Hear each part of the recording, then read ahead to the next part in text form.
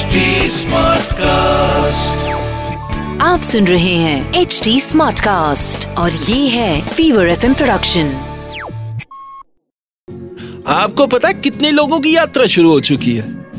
कौन सी यात्रा? अरे मेरी यात्रा, आपकी यात्रा, सोल यात्रा।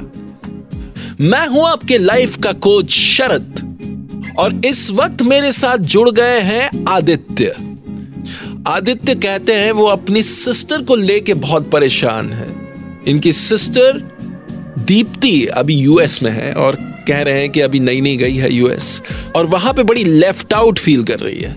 पोस्ट ग्रेजुएशन करने गई है और क्लास के जितने भी स्टूडेंट्स हैं उससे घुल मिल नहीं पा रही है। वो उसकी बहुत इंसल्ट कर देते हैं।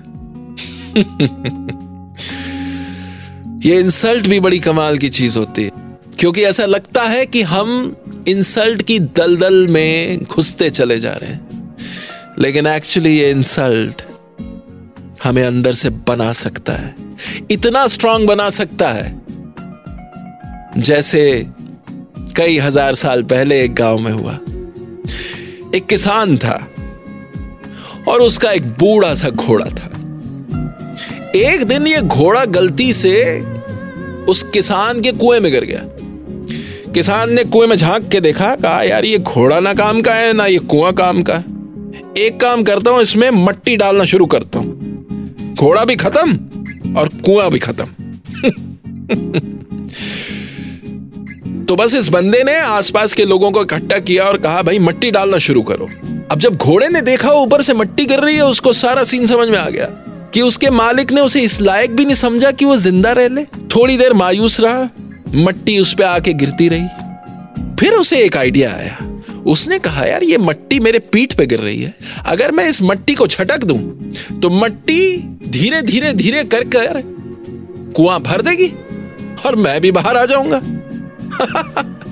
बस वो मट्टी झटकता रहा और 1-2 घंटे में साहबजादे बाहर निकले और टुकड़ुक टुकड़ुक टुकड़ुक टुकड़ुक अपनी जान बचा के भाग गए।